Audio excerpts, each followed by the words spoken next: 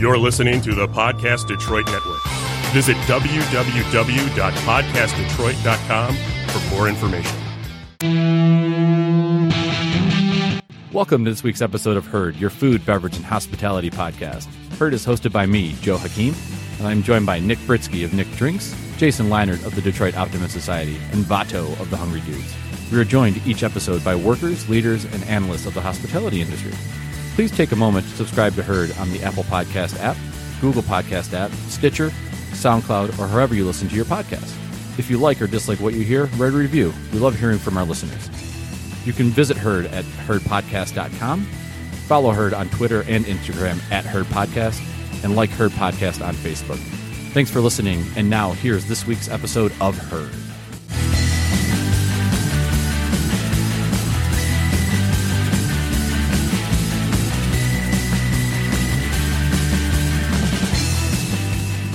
Hello, friends, and welcome to Herd, your food, beverage, and hospitality podcast.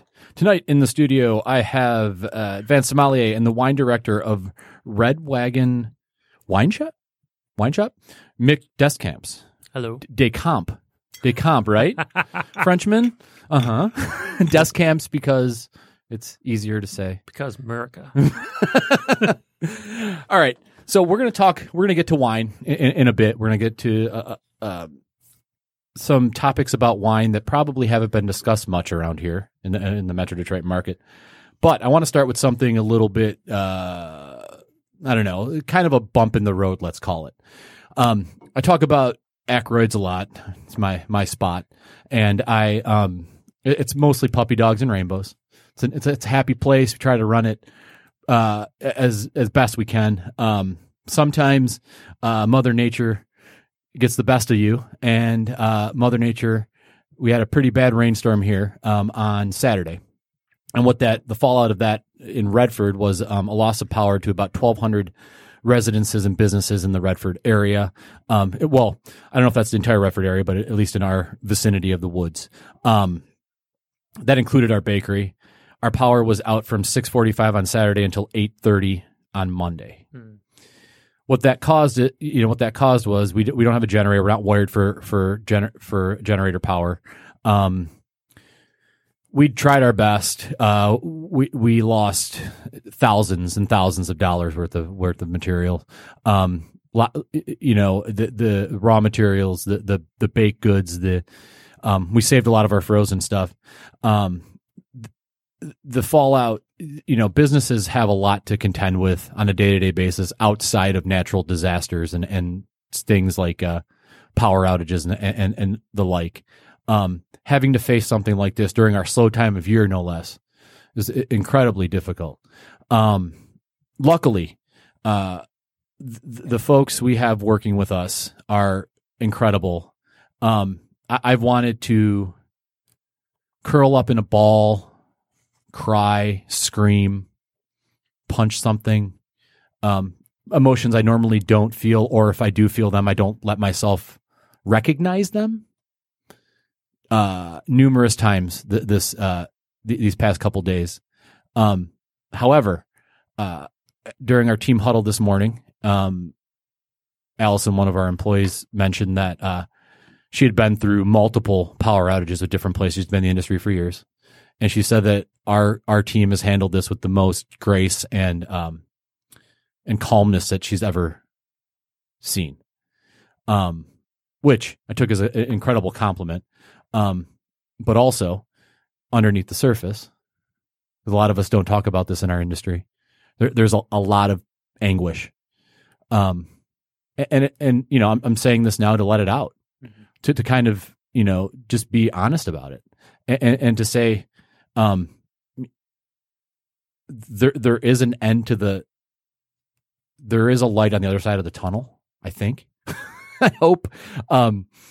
There have been moments where it's like I just want to give up, and I'm not going to, and we're not going to just close up shop because of this. It's not the thing to do.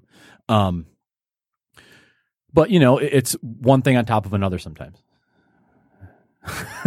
No, I mean, I would say before we get into anything, I would say for me, hearing what you said earlier before we started was telling, because in F&B, food and beverage, we all kind of just deal with things like this, and the people who aren't successful are the ones who have a big problem with it. But everybody else, I mean, it's tough to suck it up over and over again, and that's a huge pill to have to swallow, a huge bitter pill. I mean, I guess on a really big tangent that maybe for another program, you could talk about people with being depressed because of this and or substance abuse because of this as means of coping. But happily, this isn't this conversation. No, but I think what plays into this a little bit is this need for our industry to hide what's going on behind the curtain. So we have this, I mean, part of the hospitality experience is we're bringing guests in and having them forget about what's happening out there to them. Right.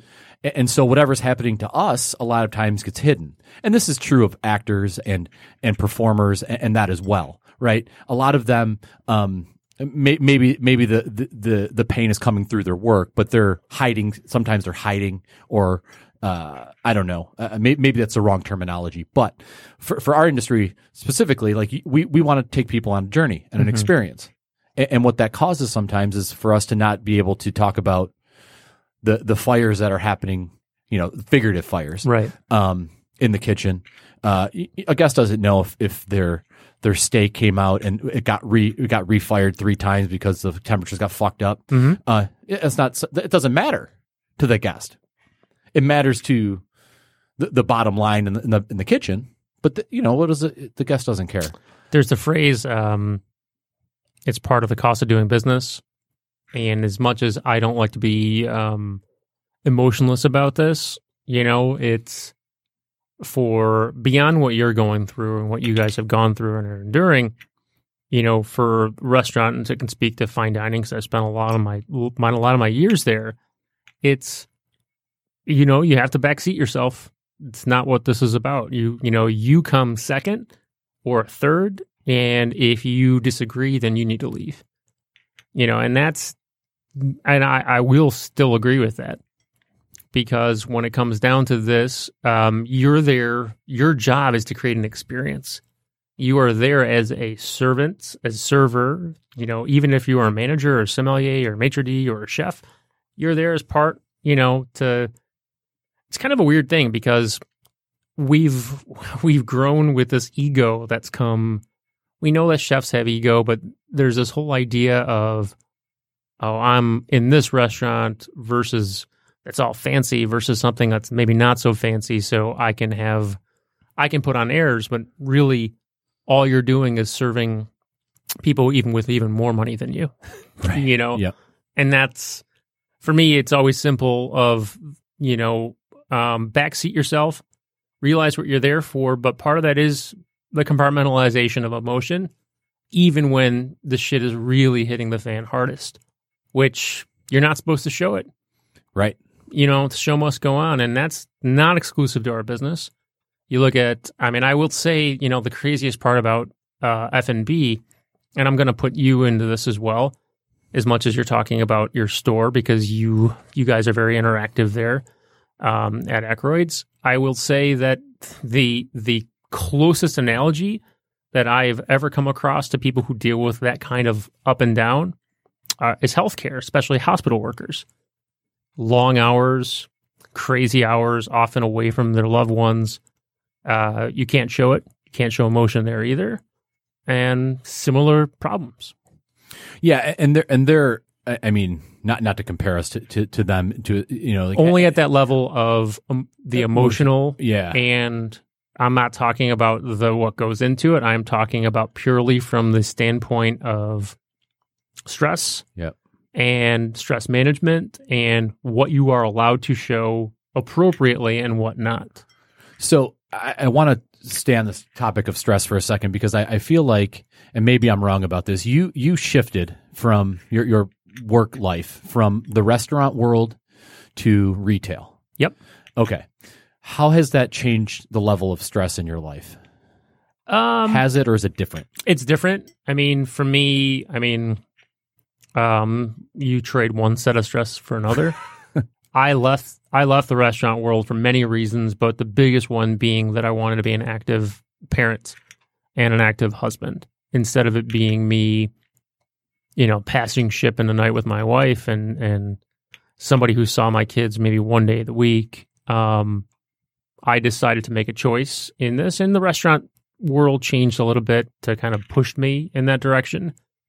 So first I jumped back to, at first I jumped to wholesale and then to retail once more. And, the gig that I have now is much more allowing for me to be a father, which is great. And one of the reasons that I've stayed there as long as I have. The people who own it are wonderful, and they are very much family driven. Otherwise, I probably would have moved on because that's, for me, it's about challenge. Mm-hmm. But I've stayed on as long as I have because of the familial aspect, and it's less stressful. I mean, the stress that I have is familial stress. I'm not saying there's not work stress, but, when you're working 75, 80-hour plus weeks every week and you're working the floor and you're working away from your family, that's extra stress. That's what I don't have right now. Yeah, so you're working I imagine a 40-ish hour. Yeah, 45, 50. Yeah. Which is markedly less. Yeah. I mean, for me though, to be good at this, and that's where it's not true, because even when I'm not at work, I work. Yeah. And so add into that another 10 to 15 hours a week, and that's the real labor. Mm-hmm. And maybe it is for everybody, but for me especially, I am definitely on call and on guard with email, with internet, especially with selling, long after I'm gone. So how long have you been out of the restaurant industry? I've been out of the restaurant industry formally since 2000 and let's say 2013, first quarter 2013. So it'll be 6 years in January that I've been out of it. Okay. So what have you noticed about the restaurant industry from outside of it in Detroit as it's progressed since 2013? Because a lot's happened. I think it's awesome what's happened. I mean, I went to school at, Wayne State. I, grew up in the city of Detroit proper. I worked downtown for roughly 10 years. Dude, so I've seen a lot of change.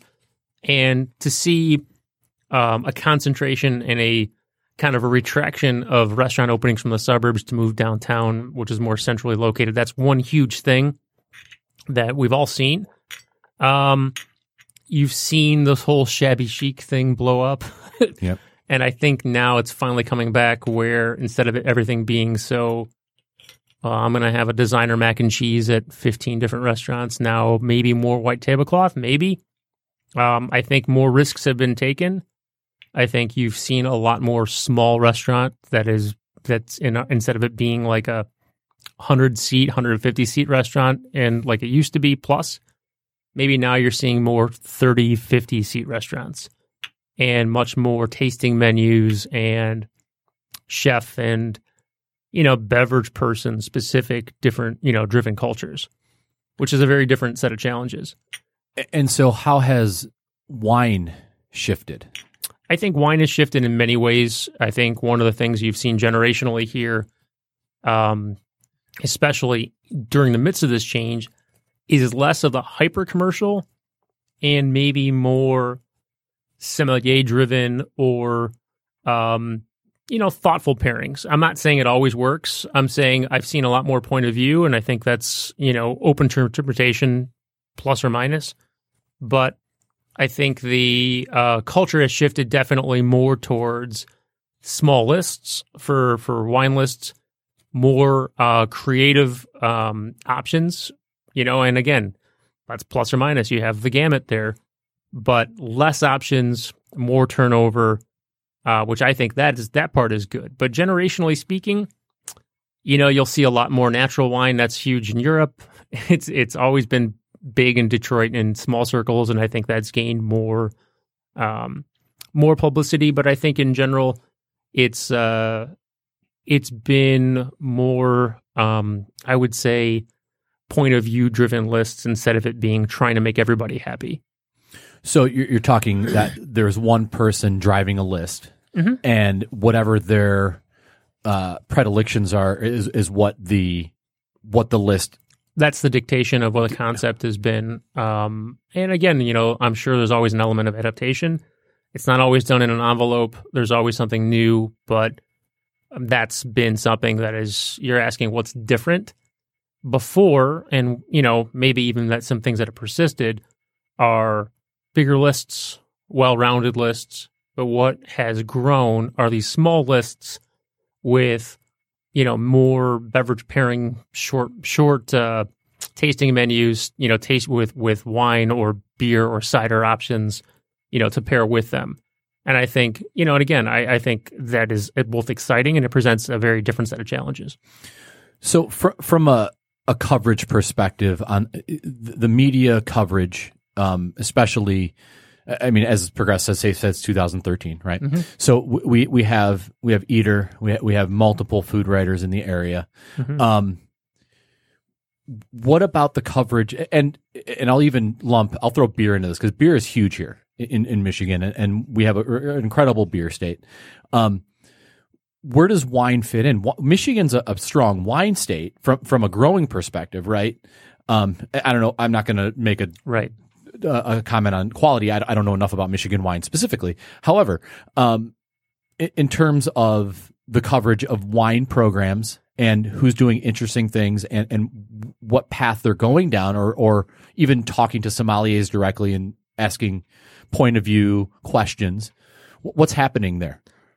That's a unfortunate question. I'll say this. It's an unfortunate question because I think the answer in general is question mark, ...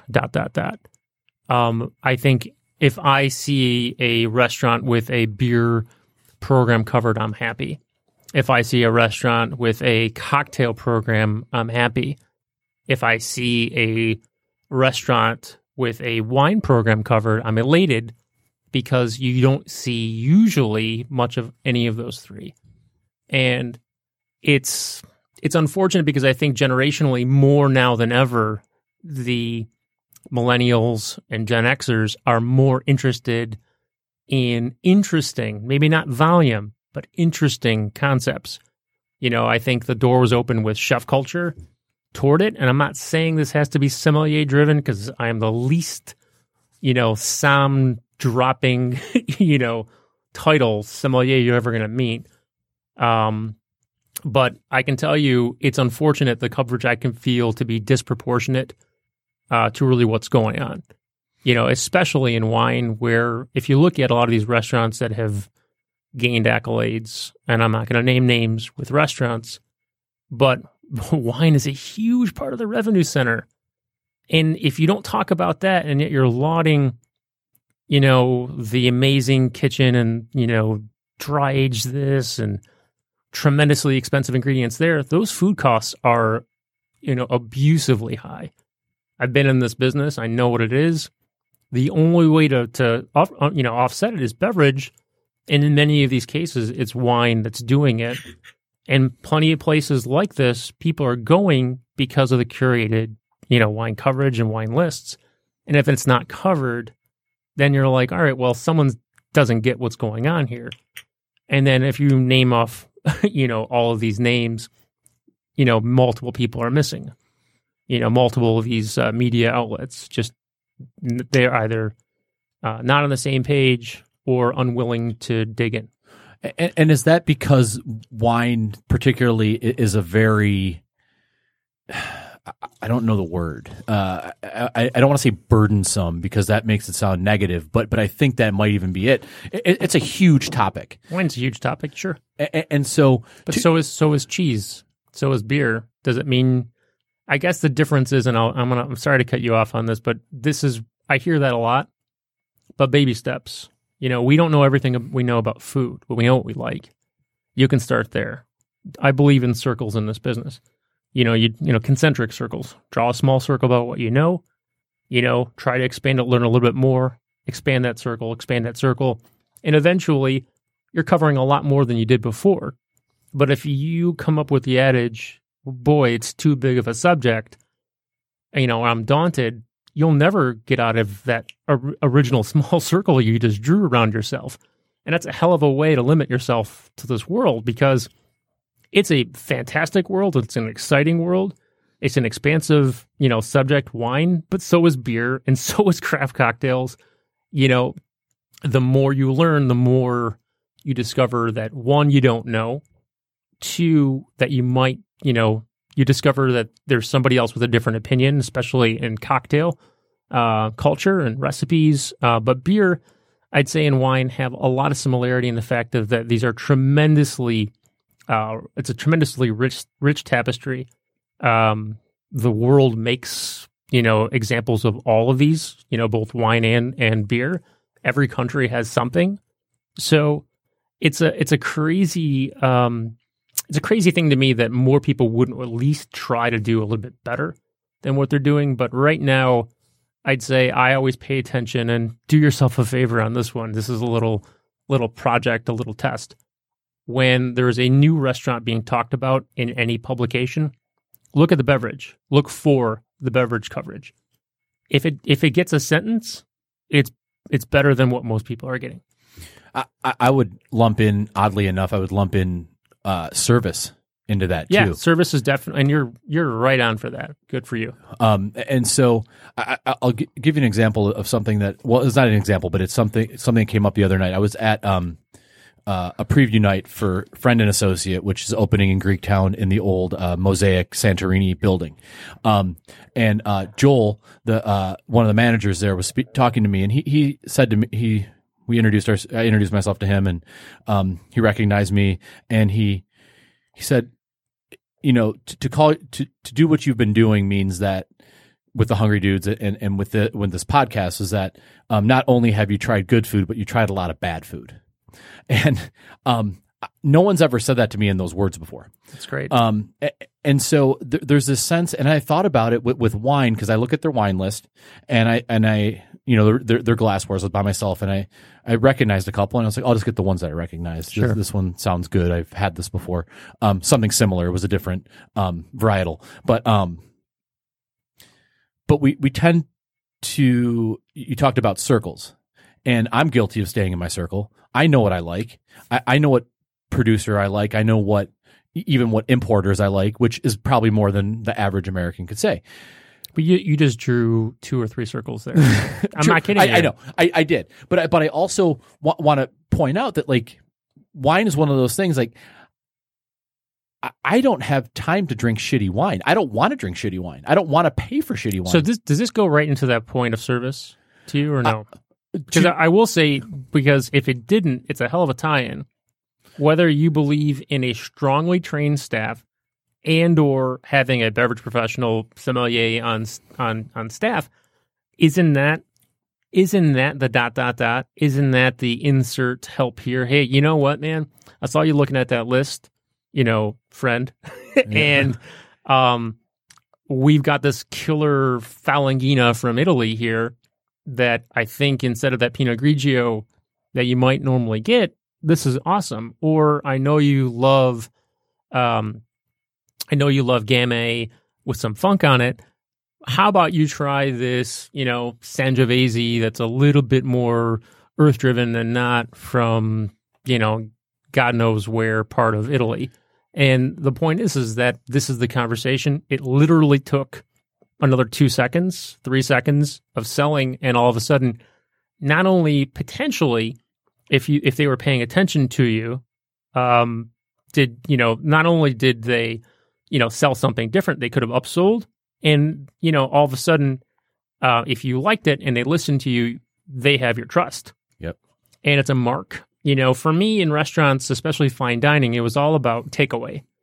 What are you going to do to leave part of a positive experience with the guest? Beyond the service. I mean, you want it to be flawless service. You want it to be quiet service, but personality is a big part of it. Takeaway. I mean, there's more restaurant options now than ever before in the metro area. At some point, someone's going to win, and someone's going to close. Part of that is exactly what you just said a couple minutes ago, is how are they delivering the experience to you? And I think with beverages even more important, but just as important as spieling the specials and knowing how to cross sell there. This is the same kind of thing. But I would say for the tie-in there, that's the answer. Because otherwise, these lists are they're selfish. And I would be guilty of it too. If I didn't teach my staff when I was still on the floor, if I didn't teach my staff to how to sell a glass pour list of 25, 30 items with some of those items, maybe say half that they didn't know before, what good am I doing to the guests coming into the restaurant? Okay, so I want to extend this out to the coverage part and a really specific part of that. So Joel recognized me, introduced myself, all of that. Ben, who is also one of the bartenders there, he's worked at other restaurants, knows me, knows what I like, my preferences, right? So they have a leg up on me as someone who may talk about their restaurant or and not review in the classic sense or whatever. I'm recognizable. Sure. Anyone who's recognizable writes about restaurants. How can they take on the service element of a wine pairing? Because and if they're recognized right at the beginning, how do we know it's their best interest versus someone trying to flex their muscles versus just myself? I know what I like, and if I say I want something, is there some fear on the other side to tell me, well, what about this? I guess part of that comes down to the scruples of the establishment, right? I mean, I remember for a great food reviewer who I gained a ton of respect for in the business when I was in restaurants, Sylvia Rector, she wanted everything exactly as it was spelled out. If it was a tasting menu with pairings, you couldn't deviate with that. You couldn't say, oh, I got something extra special. Can I do this? She wanted what guest at table 23 was going to have just as well as what she was going to have here. Why? Because she's no different. And I think, I've heard this over the years, when a reviewer is spotted, and again, I understand. I know the need and I know the economics behind it, but you can't change. It's a really maddening thing if you're a guest and a savvy guest, which a lot of our, diners in Michigan are, especially the ones who go out regularly. And maybe they note that, even if they don't note that it's a critic, they note service, and they note service time, and they note people who are fawning over somebody. So say you're a diner who's a regular diner, and you've been in several times to establishment X, and all of a sudden you're on a night where a critic comes in, or a reviewer, or some kind of somebody comes in. An influencer. God help us, right? And so they come in and, this table observes said guest getting, amuse, second amuse, chef, sous chef, pastry chef, maitre d', and I'm not saying that all these positions exist in said restaurant, but assume they do. And you've been a guest who spent a ton of money at your table of 4. Every time you come in, you're in there maybe 2-3 times a month. You're spending several $1,000s a month in many cases, and if nothing else, several $1,000s a year. And you've not had one of those people come to your table. And here's this one person who you've never seen in this restaurant on this one night getting in this all. Is it possible he's some dignitary? Is it possible he's an owner? Doesn't matter. Your opinion is what you're going to walk away with. That this person got a different and disproportionately greater experience than you did. And you've dined here more than once. You've dined here faithfully. And you never asked for this, but you sure observed that. That's the problem.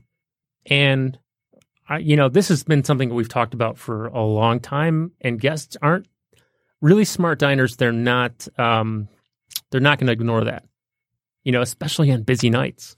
Do you think that people notice this? Oh yeah, I do. Okay, absolutely. And again, never mind the reviewer aspect, because most people aren't going to connect those dots, because why should they? Right. They don't know what people look like. But people fawning over somebody, Absolutely. Be careful. And especially if it's only at one table, and imagine, what kind of exacerbates that situation. If you're all of a sudden having shoddy coverage, or if the I's aren't dotted and T's aren't crossed at your table, and then you're observing somebody with one person who's having a tremendous amount of coverage and you don't. That's something that I can tell you, if you're trying to please somebody too hard, you better make sure as hell that you're doing it to the rest of the dining room, especially at the very least to the people directly around him. And I can tell you many people don't do that. So what needs to shift? What do you think, if you could pick one element of, say, let's take wine, for example, of the coverage, the kind of almost... I would say I'd love to hear things talked about more as part of a whole. Food is what people come in for in many of these instances.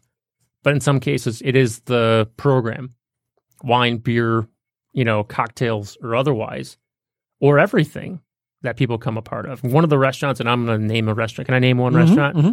One restaurant that I love going to, and it's been here for roughly 10 years now, is Roast. Uh-huh. Roast is one of those restaurants that hits every aspect of the dining experience exactly as I think it should on that level. Service is fantastic. Food is fantastic. But it's a well-rounded cocktail, beer, and wine program. If you're looking for analogies to that in Michigan, you're going to really, especially downstate here, who do all of that well and it's white tablecloth, Go Fish. You're not going to find that. You might find one who has two out of those, two of those things, three of those things, but all of those things, that's not common. Mm-hmm. So I'd say just be fair in the coverage. Don't put the tunnel vision on just because you're comfortable with something. It's just like, imagine if, through all the time that you spent at Ackroyd's, you just fell, you guys do all these wonderful, pies and tarts, and I'm not going to, I'm an asshole already now. So, and that you always do all these pies, and imagine that you look through the lens of restaurants only by the strength of the pastry, and that's how you judge them.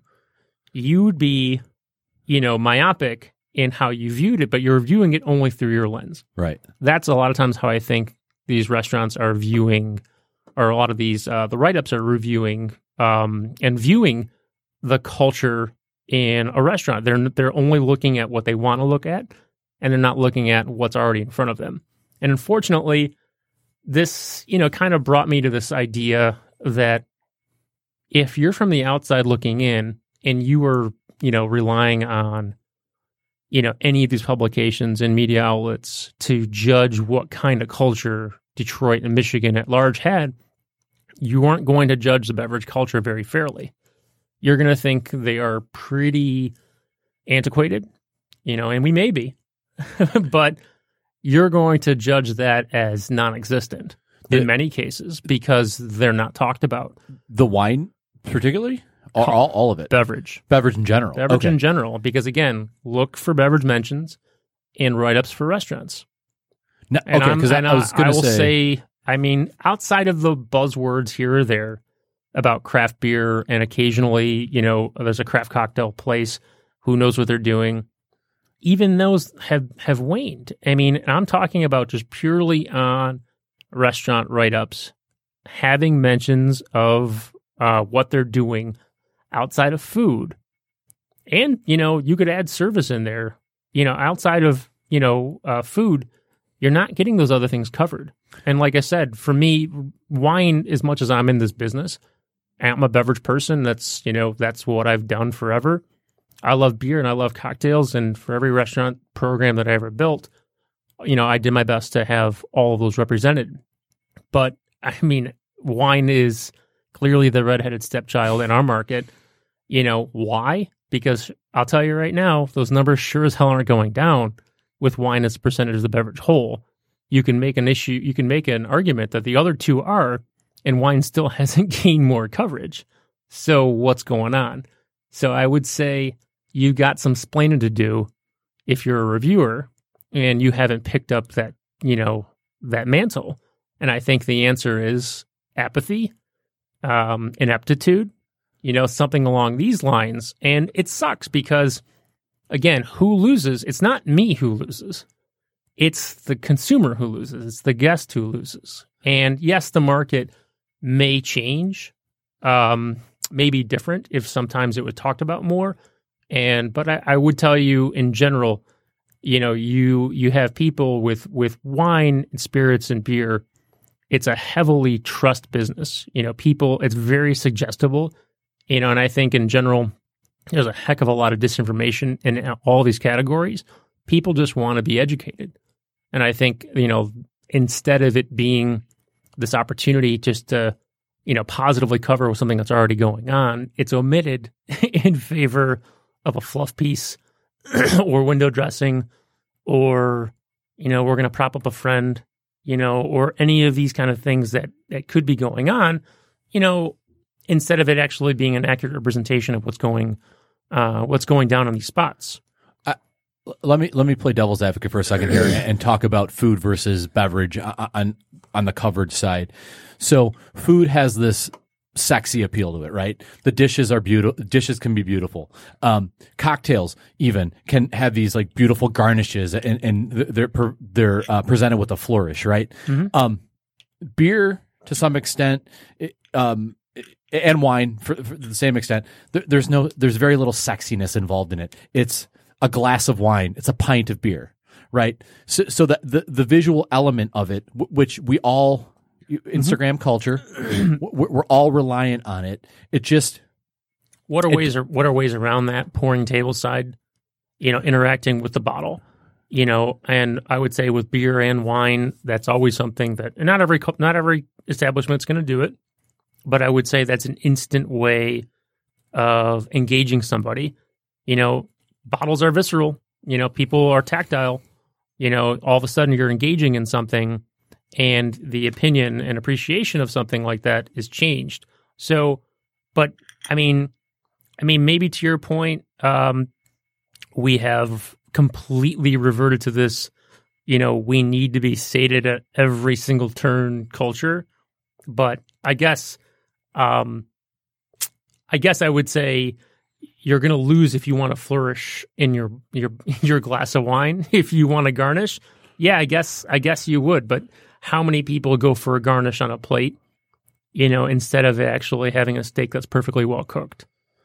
I can tell you this for, playing devil's advocate with your devil's advocate. I would say that I can't tell you how often, and maybe you have seen this too. I worked at steakhouses that had complete and total bullshit garnishes. And, when that came out and a guest would see it, be like, what the hell is this? You get this, hey, buddy, get me a side plate. Let's get this out of here right away. Now I can eat my steak. And I don't think there was any issue there. And steak is pretty whatever on a plate. We may know it intuitively to taste awesome, but if you're looking at it from afar, it doesn't look like much.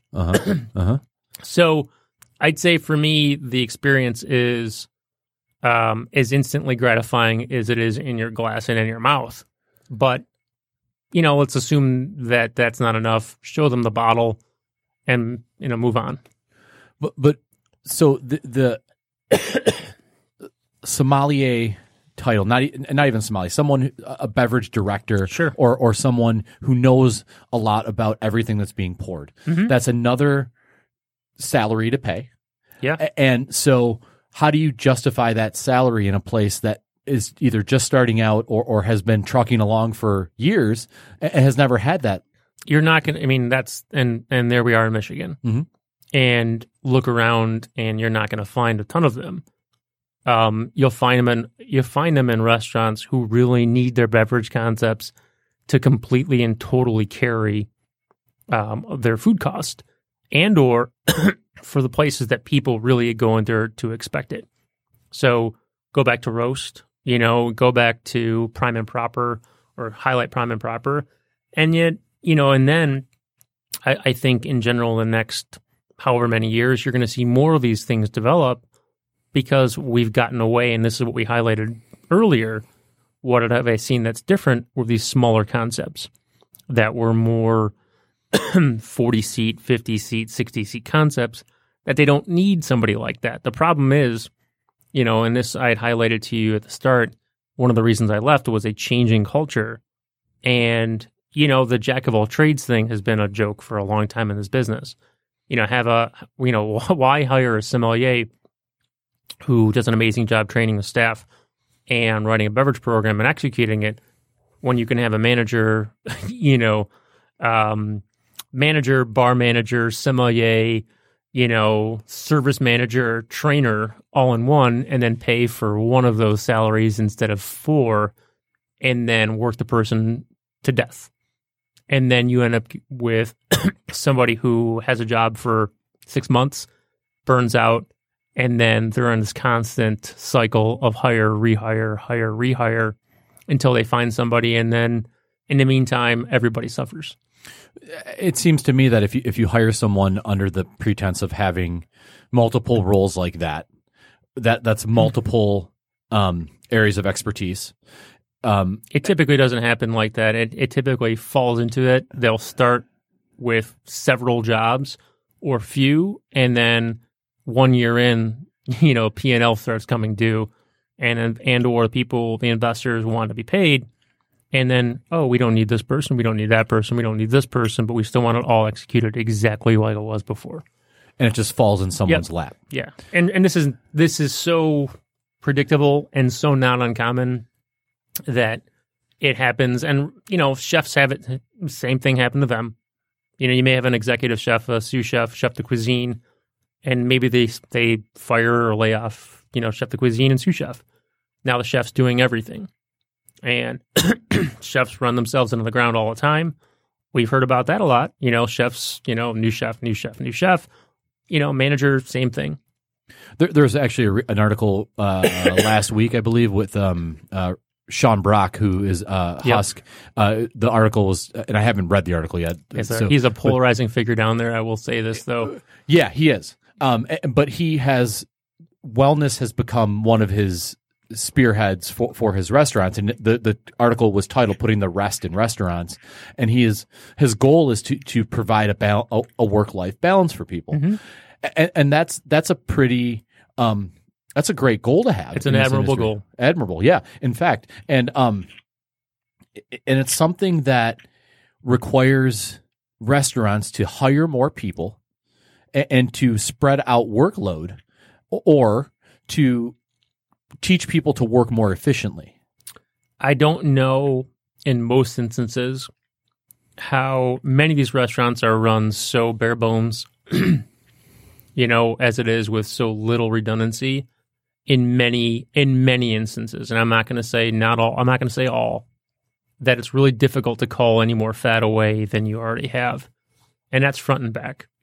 Could you lose a server here? Sure.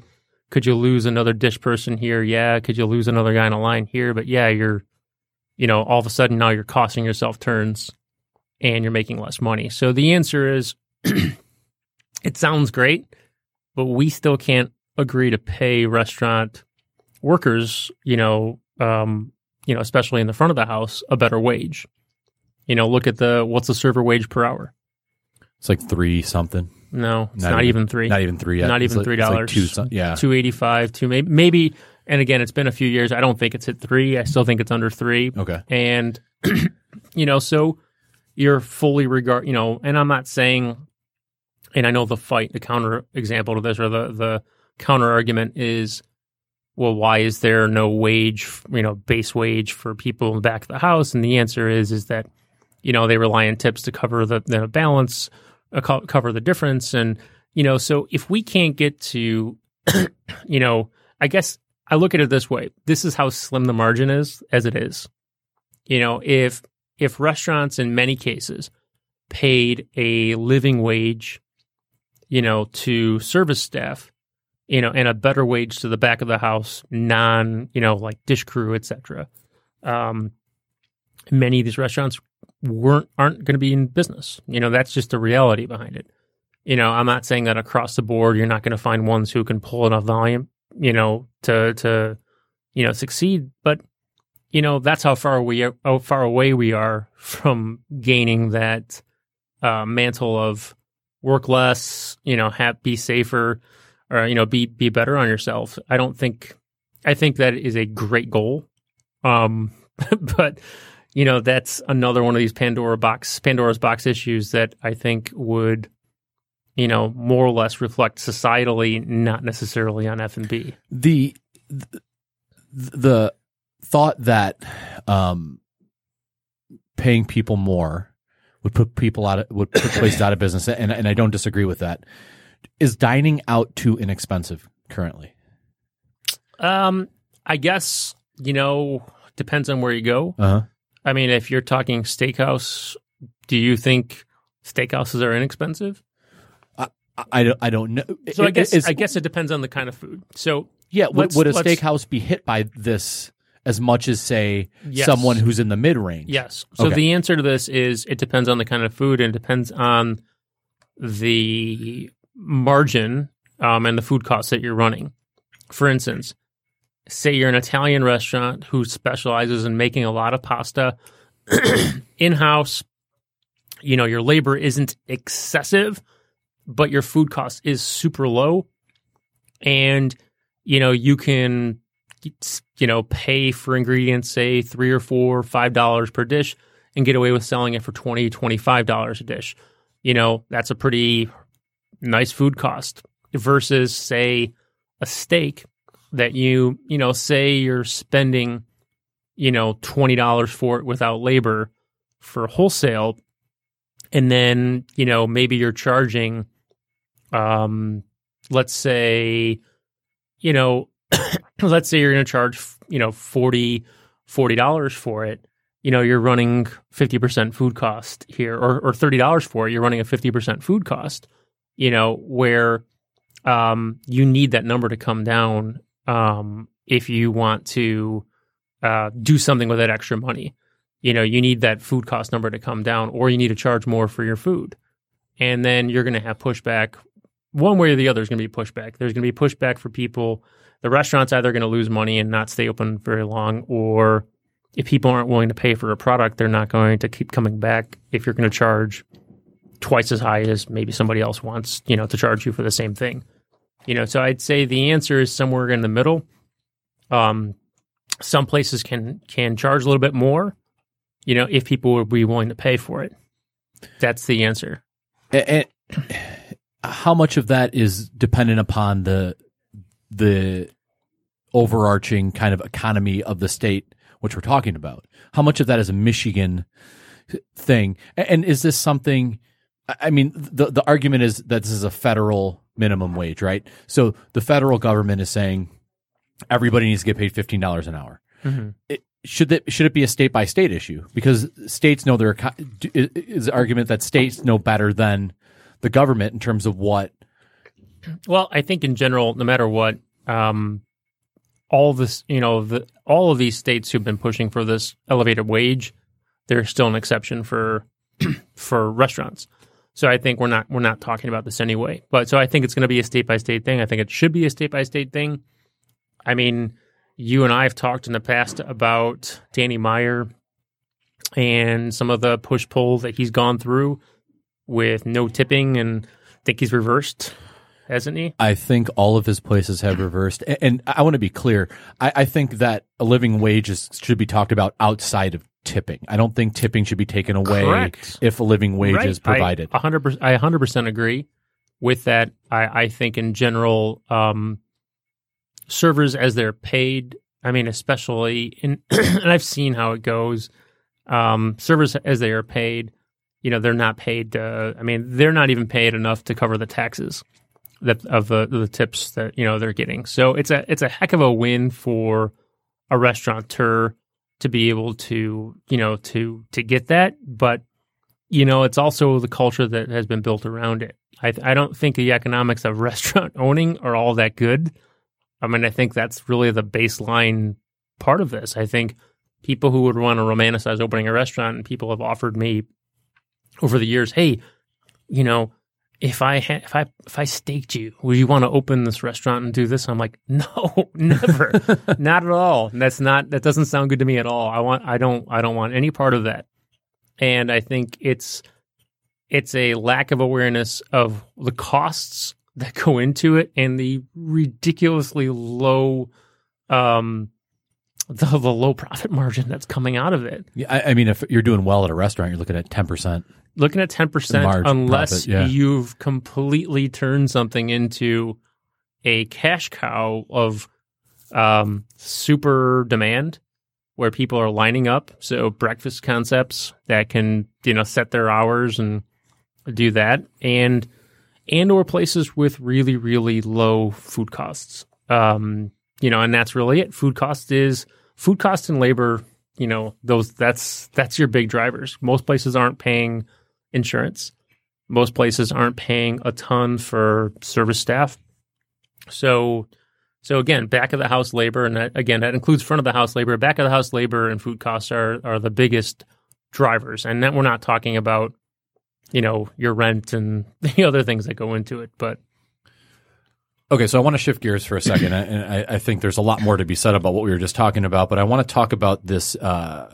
These challenges you've been involved in and these kind of wine events that you participate in. So last year in Austin, you were involved in something called Soms Under Fire. Yeah. Okay. So what was that about? So, it's funny. For the last 2 years, I hadn't competed a lot. Last 10 years, I just haven't had the time with young kids, and I decided to throw my hat in the ring.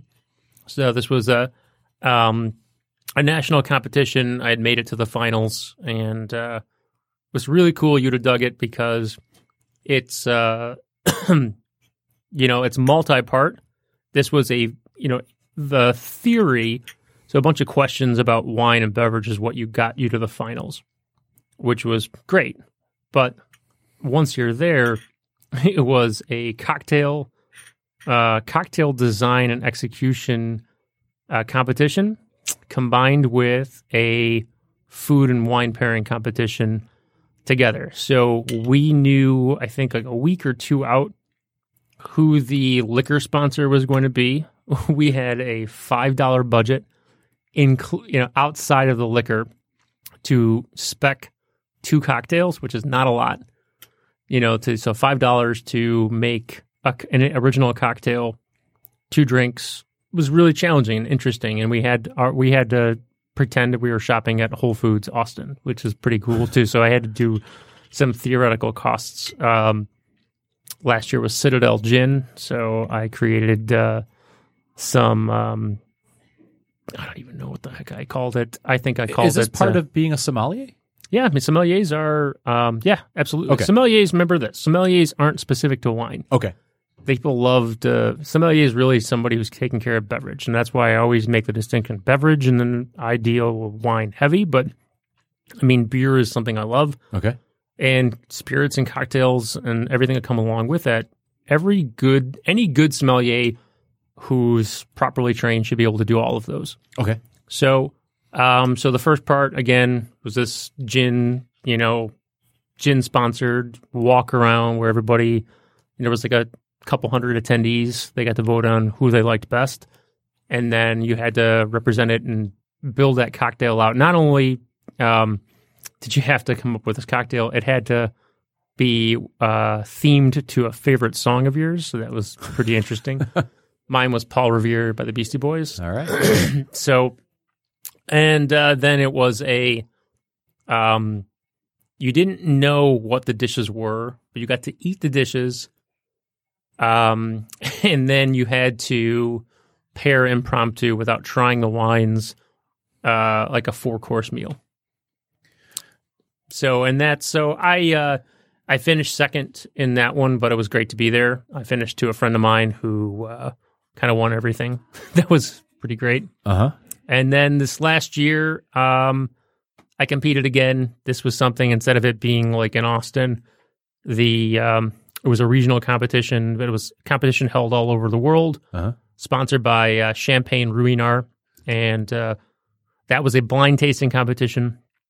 and I won that one. So, And that was that held in Detroit?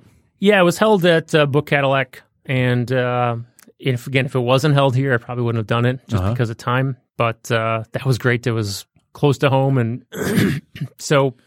And in terms of like who you competed against, was it like the Midwest? No, it was. It was held here, but there were sommeliers from Vegas, West Coast, Colorado, out east. So there was a few different spots in America. This contest was being held, and they were all being held at different dates. So you ended up having people who couldn't make one date or not come here. And I think in general, probably because there wasn't enough people competing here, there were more openings. Okay, so this wasn't like some secretive thing. This is it's a widely publicized international wine competition, and we're just lucky enough to have it on our doorstep. I guess what I'm getting at is like I had no idea it was occurring, Yeah. and like so and honestly, like until you told me, I had no idea you won. Yeah. So like, that's a big deal. In other markets, like I said, that was a press release for people, and it was well covered. For me, I mean, listen, I don't compete a lot. Two, I was excited to be there and be among a lot of peers and friends from all over the country, and then to win it didn't suck. So, but yeah, I mean, this goes to the bigger picture. I mean, if this was a chef competition, I mean, hell, there was a chef cocktail competition, chefs doing cocktails recently. Yes. And that was covered all over the place. So here we have beverage professionals competing from all over the country here, and no one covered it at all. So, am I surprised? No. That's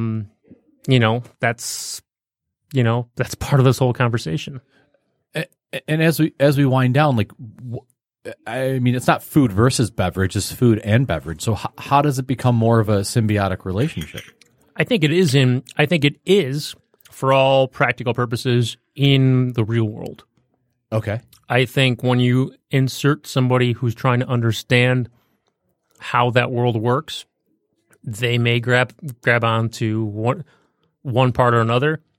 Ask any chef who is part of a business owner of an establishment, and he knows how important cocktails and wine are to the bottom line, just like that sommelier and beverage manager knows how important food is in getting people in the door.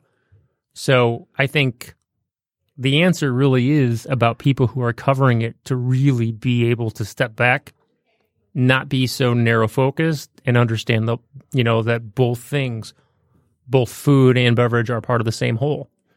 So where can people? Red Wagon is where? We have two. There's one in Troy and one in Rochester. I'm based in Rochester, but loosely oversee both. Okay. And so where can people find Red Wagon online? Red Wagon Shop. That's the old English SHOPPE.com.